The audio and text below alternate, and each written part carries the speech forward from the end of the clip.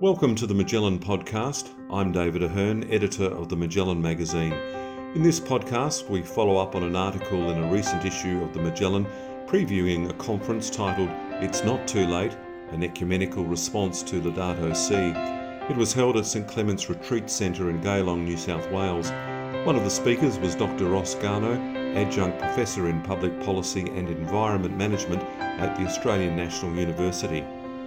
This evening, I'll speak for half an hour or so, mostly about the Laudato Si, the encyclical itself, and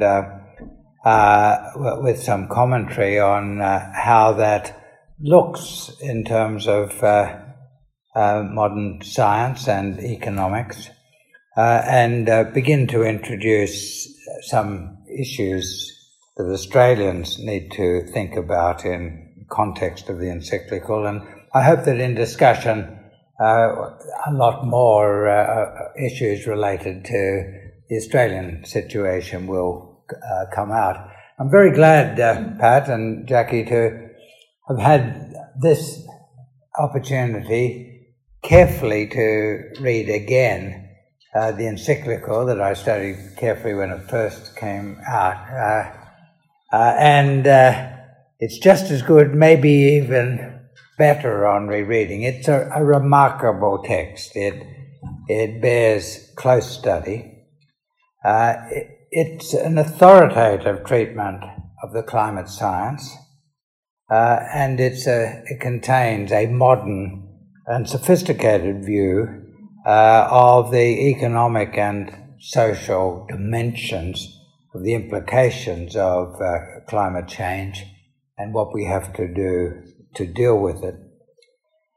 There's a very important discussion of the interaction between our treatment and management of the environment and our social and economic systems.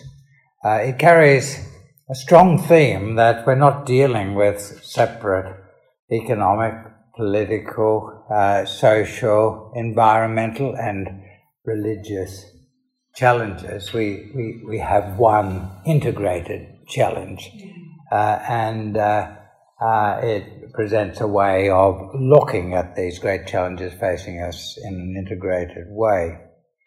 It's a powerful appeal to all people, not just to Catholics, not just to Christians, not just to people of faith. And this is one of the really important dimensions of this story.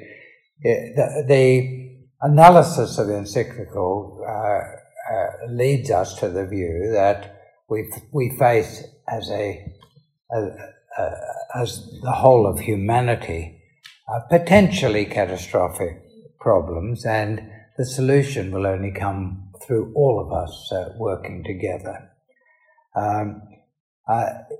The encyclical takes a view that people of goodwill will come to similar conclusions about the problem from a lot of different perspectives. That there is a general ethic relevant to humanity, which is not just Christian or not just religious, but the encyclical as a whole, and two of the chapters set out in some detail how this is a special message for Christians, for people who profess to follow the teachings of Jesus Christ. The encyclical contains 6 chapters. The beginning strongly focuses on the climate change challenge, but as I said, put in the context of the wider environmental challenge that we face, the challenge of looking out for country. That's chapter 1. Chapter 2 is the gospel of creation, a discussion of humans' responsibility for the stewardship of nature. Chapter 3 is about the human roots of the ecological crisis, focusing particularly on how an excessive emphasis on individualism is responsible for our ecological problems, but also our economic and political problems today. Chapter 4 focuses on the need for an integrated view of the environment, the economy, society, and introduces the principle of the common good, the importance of acting in the common good and rising above narrow sectional or individual interests. Chapter 5 focuses on the approach to action, what we need to do about it, and how this has many dimensions, all of which are going to be necessary if we're going to find a solution. There's an international dimension, a diplomatic dimension, there's a national policy dimension, there's a community, and there's an individual moral dimension. And the final chapter, chapter 6, is about the particular role of religious perspectives and the role of spirituality in coming to grips with the issues. So I'll just say briefly a bit about each chapter, but focus a little bit more on the first, on climate change. This chapter says quite a few specific things, says them without equivocation, says them powerfully, and everything that is said powerfully is scientifically correct. The Pope drew upon the best of world scientific advice. I know a friend of mine at the Potsdam Institute of Germany, one of Europe's leading climate scientists, was called in for discussions with the Pope and his advisors in preparation of the encyclical, where Francis set out to draw upon the very best of world scientific knowledge. As a result, you can rely upon the statements that are made about climate change in this document. And they are strong statements. In Australia, some of them are controversial statements. They're less controversial in Europe or Japan or China or Korea or Latin America, in countries in which science at the moment is treated with more respect than in Australia and America. They're probably more controversial in Australia and America than in most places. But amongst the important statements is a statement that we are already seeing disturbing warming. Now that should be uncontroversial, but a lot of Australians contest it. And not just warming, but warming that is disrupting human life, disrupting aspects of our environment. We're already seeing sea level rise. We're already seeing proliferation of extreme weather events, and this is being disruptive. The encyclical comments that at the heart of the problem of global warming is a model of development based on fossil fuels. Again, a completely uncontroversial statement in the science, but a controversial statement in Australia. The encyclical notes that there are some special dangers here, that once warming goes beyond a certain point, you can get negative feedbacks, and it mentions a number of those feedbacks that could lead to a rapid progress towards catastrophic outcomes. The encyclical notes that the worst effects of climate change will be in developing countries, the poor people of the earth, and it notes that within countries a lot of the worst effects will be on poor people. It notes that the rich and the powerful can often insulate themselves, that they can make a nice garden in the middle of a crowded city, a cool cool place, a green place, where they can take a personal refuge, but that's no refuge for people as a whole. It notes that one dimension of the disturbing reality that we can already see is that environmental degradation is leading to a refugee tragedy. He didn't go into details here, but we know that the refugee crisis from the Middle East, from Syria, is interrelated with an ecological crisis in those places. Chapter 1 notes that those with economic and political power are tending to mask the problem, to make it harder to deal with the problem. And they're getting in the way of what needs to be done. And what needs to be done is to drastically reduce emissions over the next few years. That I'm quoting from the encyclical there. Francis makes it clear that while he's focusing on climate change, we must see this as part of a more general environmental challenge. It's not just climate change, there are other dimensions, and he mentions the problem of water purity and water supply, which is a big environmental problem related to climate change, but it has a life of its own, and the problem of damage to biodiversity. He mentions a number of ways in which any human is thoughtful about her or his surroundings will be concerned for biodiversity, but he notes the special Christian responsibility to look after all of God's creatures.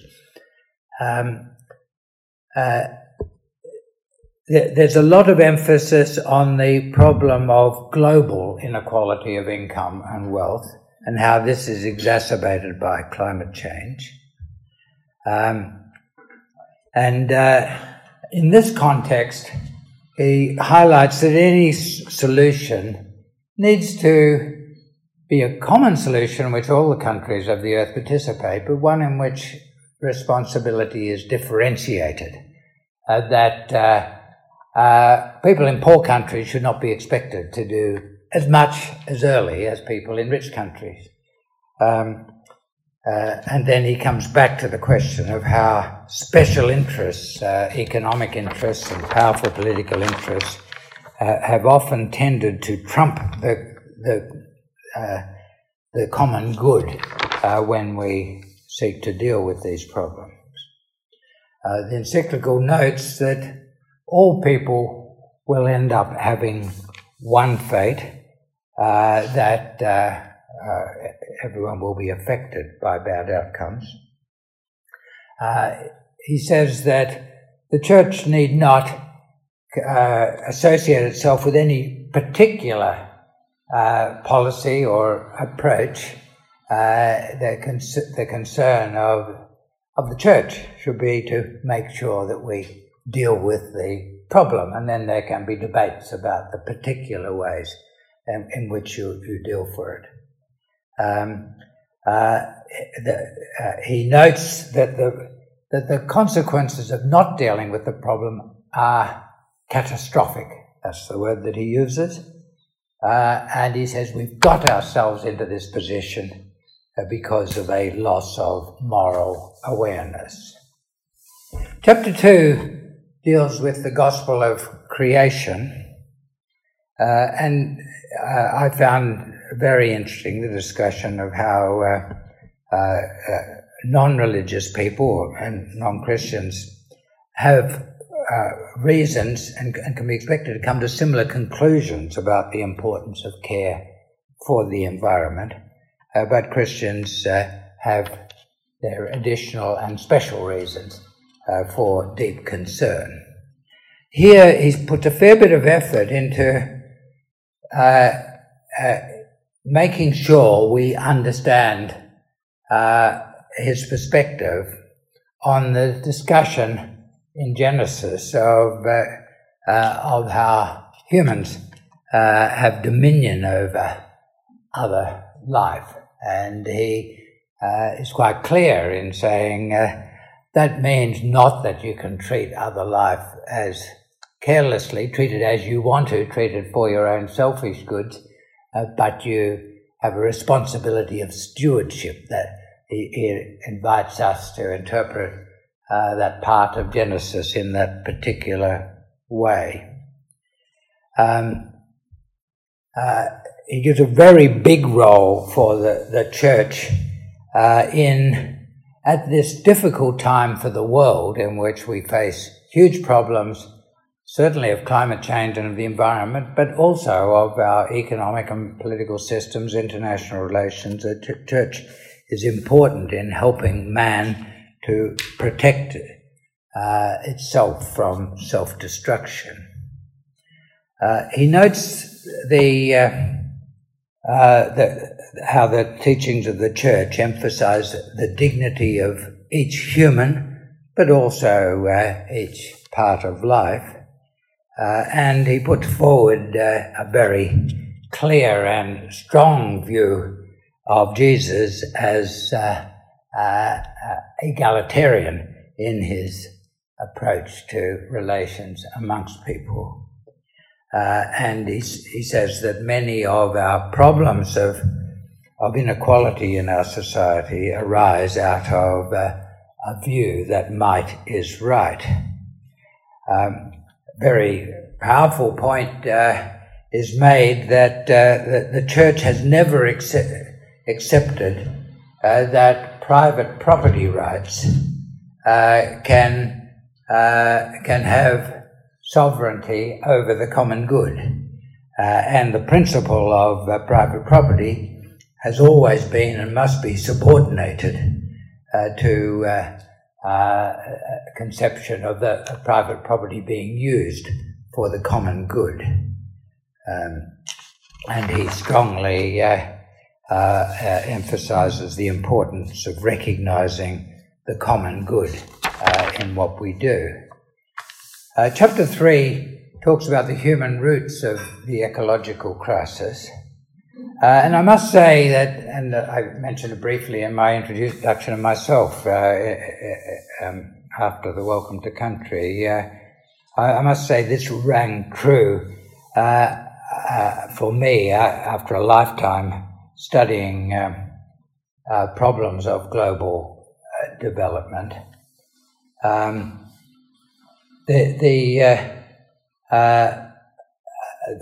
Many of the development problems of the world cannot be solved if we see every issue as something that can be solved through the assertion of the individual ego. It's only through getting the balance right between the inevitable assertion of private interests with respect for the common good that you get good development outcomes, that you get political stability, that you get peace internationally, and that you get a satisfactory environmental outcome. This chapter is rather a strong warning, caution about how technology, while a great boon in what it allows us to do, has tended to get out of control and lead us into places that we haven't really thought about, led us to do damage to our society, to our environment, that if we had been more thoughtful, we would have been more careful about. And he sees the problem of technology as one of not being thoughtful about the consequences. It's the product of a one-dimensional paradigm where the use of technology is driven narrowly by profit. And he adds that within this paradigm, the interests of finance tend to overwhelm the real economy. In talking about the human roots of the ecological crisis, he notes that we won't find a solution that doesn't begin with each of us respecting each individual human and each living thing. And once we start respecting each individual human and each living thing, then that leads into respect for equity in the society and economy, and respect for the environment. In emphasizing the problem of individualism, excessive focus on the interests of the individual over the common good, he notes that this goes closely, that this is closely connected to the problem of putting our species, humans, exclusively at the center of everything. And he attributes a wide range of problems of our contemporary society, including sexual exploitation of children, down to excessive assertion of individual interests, selfish interests, over the respect for others. He notes in this chapter that law is necessary to get good outcomes, but it won't work in generating good outcomes unless, well, if the culture is corrupt,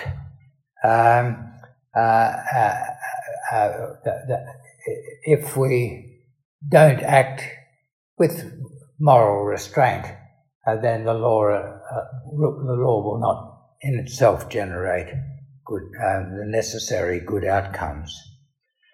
He affirms support for science, and in that for technology, and for people who've been given gifts of great scientific talents for them to do their work, but points out the importance of thinking about using wisely the technological products of science. Chapter 4 is the chapter that lays out the concept of an integral ecology, about the problem of the environment arising out of the relationship between nature and social organization of humans. In the end, there is one complex social and environmental and economic crisis, not a lot of separate crises, and there'll be one solution.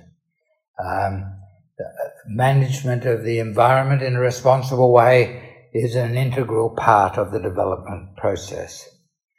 And powerfully, he says, we can't dismiss doomsday outcomes.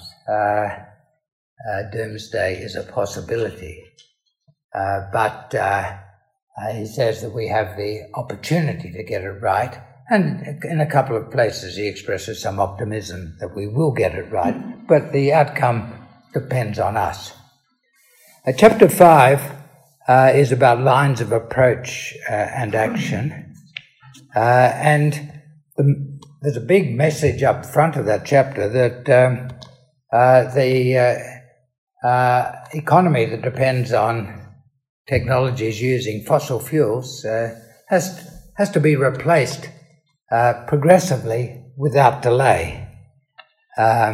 He notes that international agreements on how to go about this are an important part of the overall solution, but are not yet strong enough.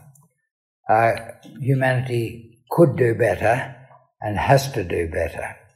And here again he comes to the concept of common and differentiated responsibilities. And the special, of course, the Pope doesn't talk especially about Australia in this, but there certainly is a special message for Australia. There's so many Australians who say, well, why should we do anything? They're not doing much in China and India. Well, when I did my report 10, 12 years ago for all the state governments and the federal government of Australia, Indian carbon emissions per person were about 2 tonnes. Australian were about 27 tonnes. Australia was the highest in the developed world. To say that we will go slow in reducing ours because India's not doing much to reduce its emissions is absurd.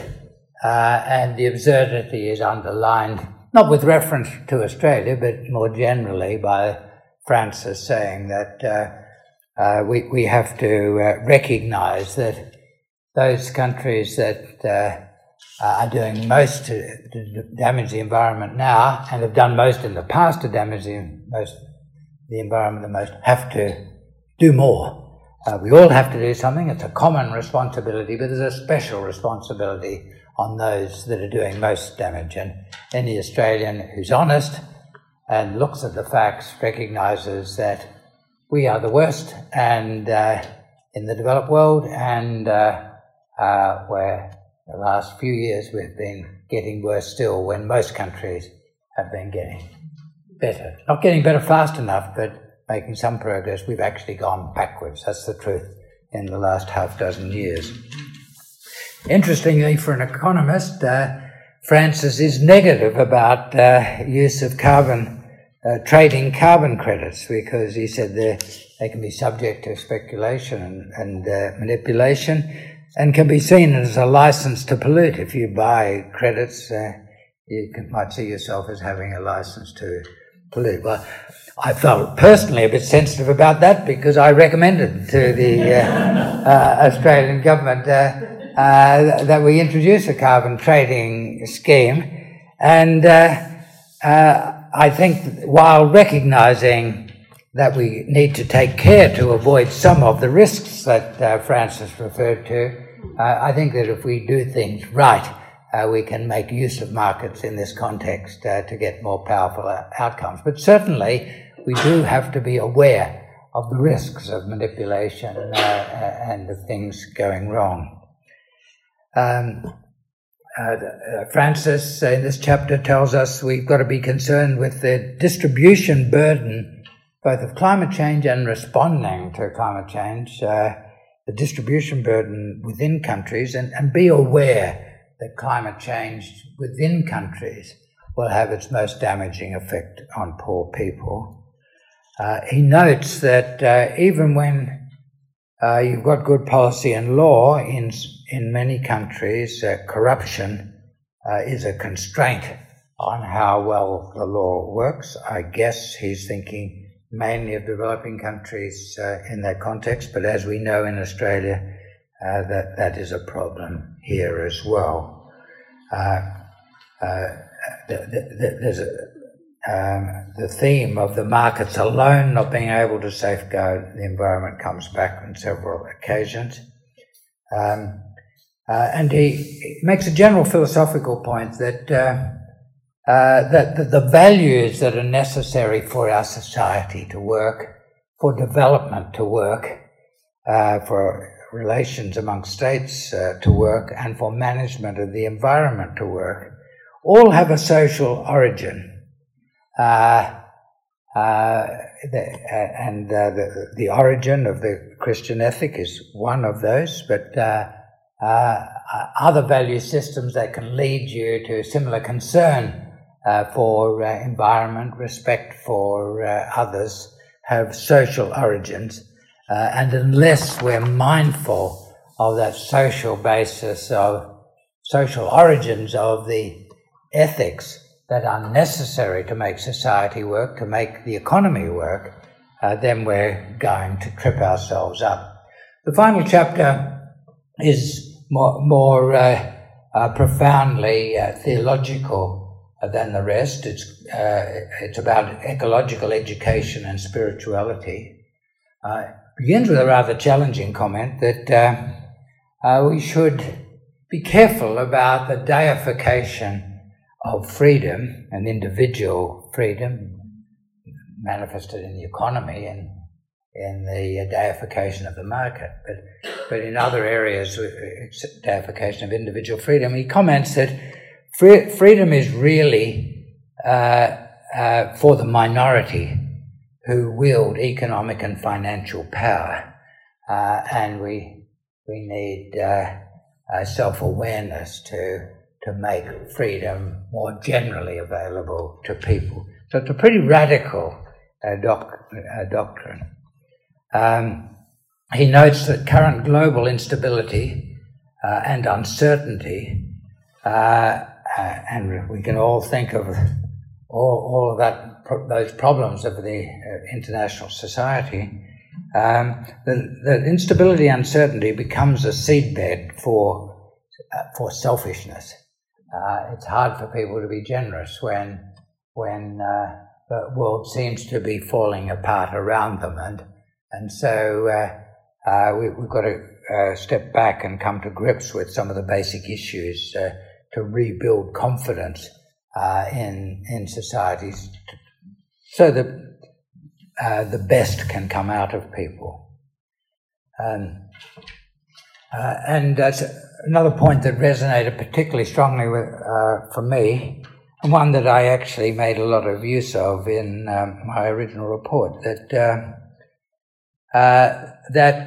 if society it receives a big disruption, for example, from climate change, from extreme weather events leading to catastrophic consequences, then you will have powerful negative social and political consequences, as Yeats wrote in the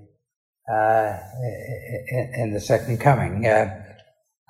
Give society a big enough shock from any of these things, and things fall apart.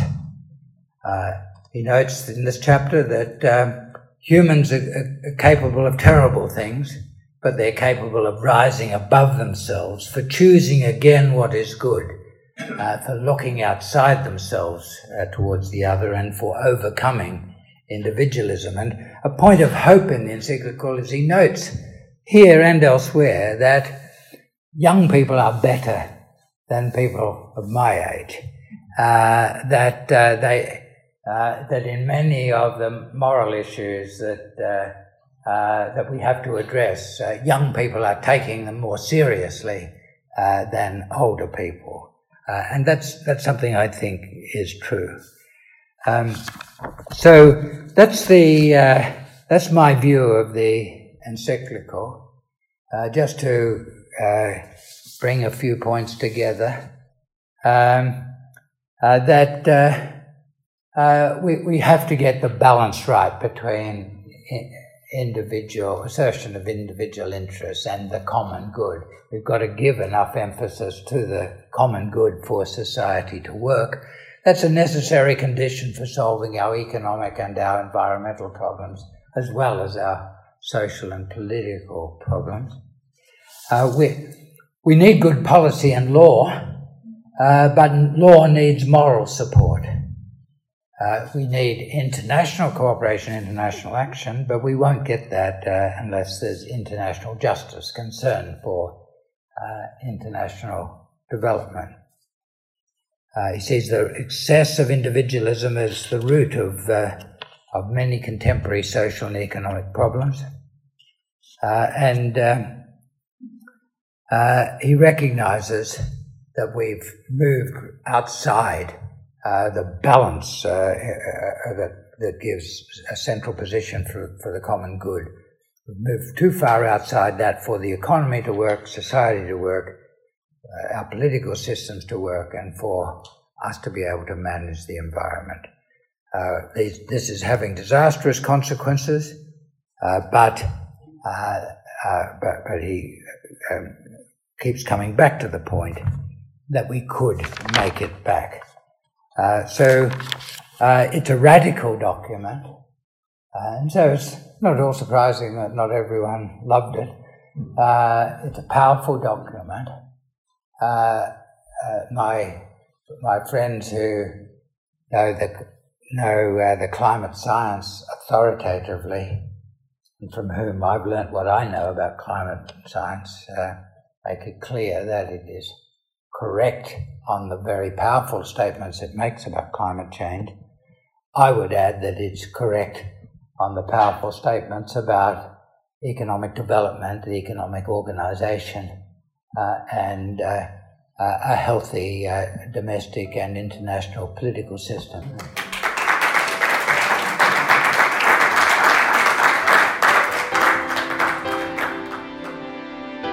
I hope you enjoyed this Magellan podcast. Many thanks to Ross Garnaut. There will be further podcasts in the not too distant future, so stay tuned. And remember, if you would like to subscribe to the Magellan magazine, please visit www.magellan.org.au.